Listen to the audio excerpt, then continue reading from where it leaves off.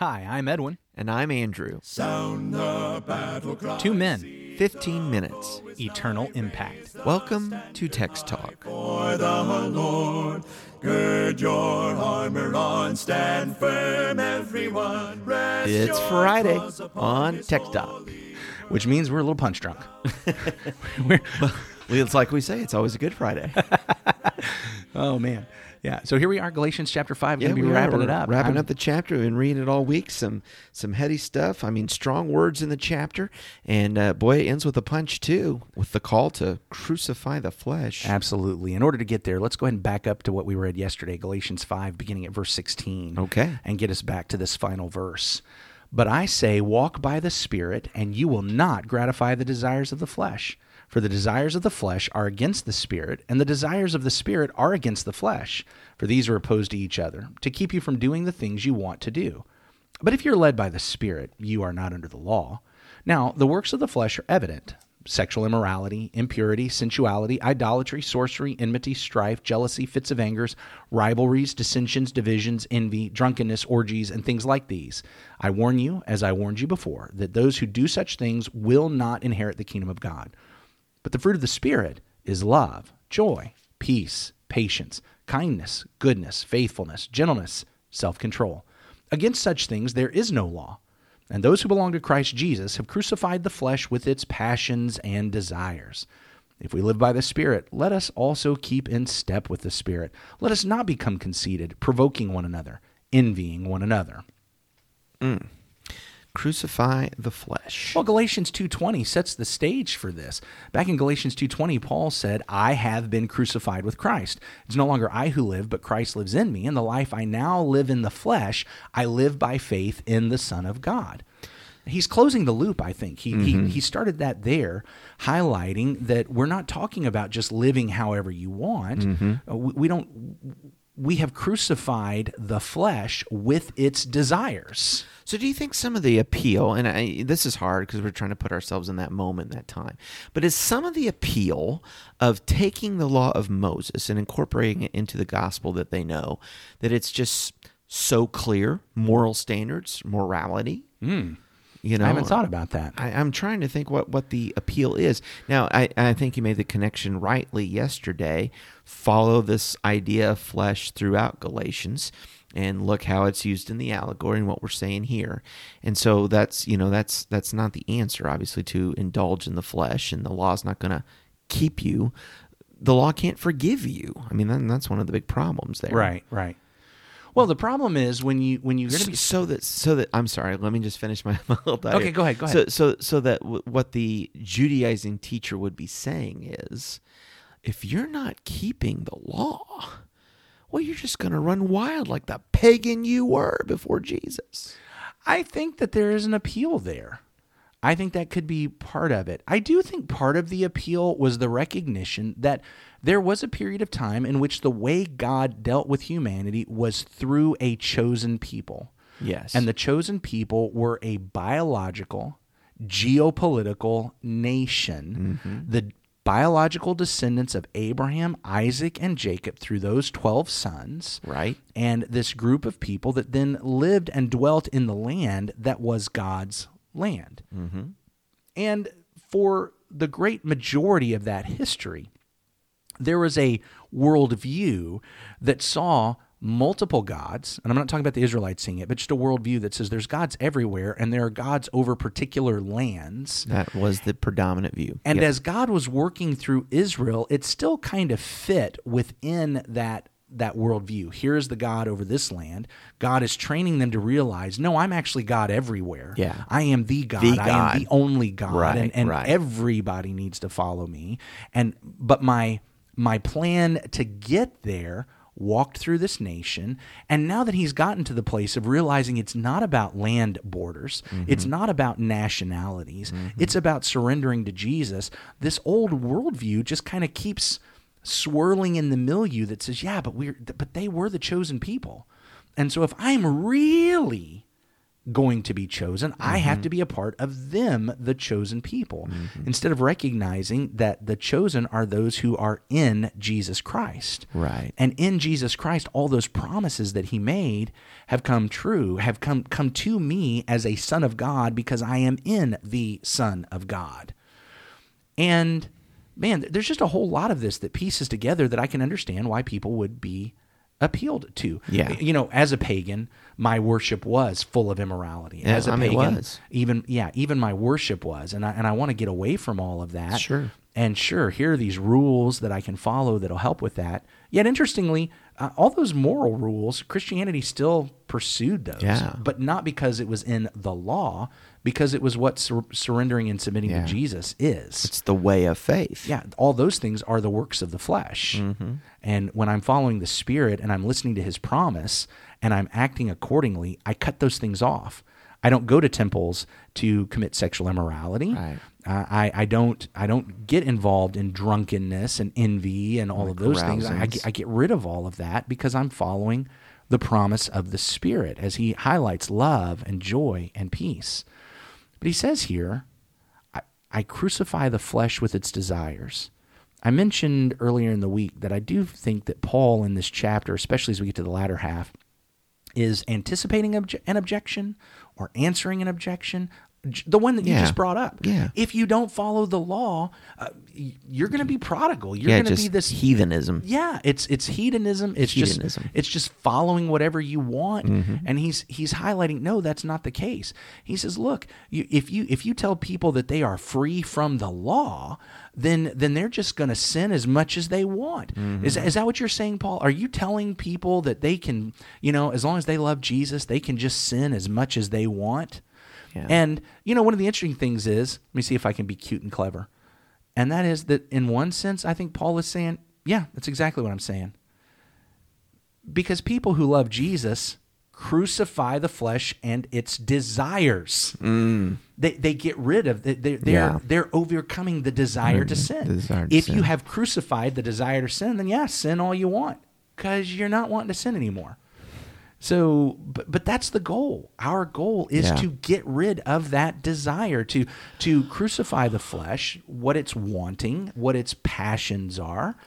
And so, okay, if I get rid of the cleverness and the cuteness, of course, Paul is saying, no, you don't get to just sin as much as you want. You're supposed to get rid of wanting to sin. It puts me in mind of what we were talking about last week in the 4th chapter about how the apostle was laboring to form Christ in them. And that's all of Christ.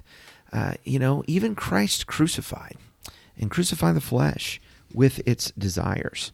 Being set free in Christ doesn't mean pursuing our desire to sin. It means destroying our desire to sin. Yeah, that is well said. But at the same time, we're getting prepared that our flesh doesn't give up. No. And neither does the Spirit. The flesh doesn't give up and the Spirit doesn't quit. Well, I do remember that this fellow who talks about crucifying the flesh and says that I have been crucified, he's also the guy that when he wrote to the Philippians in chapter 3 and verse 12 said, not that I've attained perfection. Right. Not that I've got all this down, but what I am doing is I'm pressing on. Yeah. I'm moving forward. And so we remember that this is about progress, not perfection. Yeah. But it certainly is not, well, I'm saved by grace, and so I'm just free to do what I want. And, look, it's grace that saves me anyway. It's not law keeping that saves me. So why would I even worry about anything that God has ever said? I'm just, look, I got baptized. I'm good. I'll go drinking and drugging, and I'll go sleeping around, and I'll steal and I'll kill, and I'll just do whatever. I'll talk about people. I'll slander. And you know what? I think that's probably where we need to think about it. You and I are probably sitting here saying, well, yeah, I don't kill people. I don't steal things. Right. But the struggle that we often have, folks who are church-going folks, is, well, we might not assassinate someone except for with gossip. And little character assassination. Bless their heart. Bless their heart. Well, you can say anything if you say bless their heart. Yeah, that's exactly right. Bless their heart. I mean, I love them.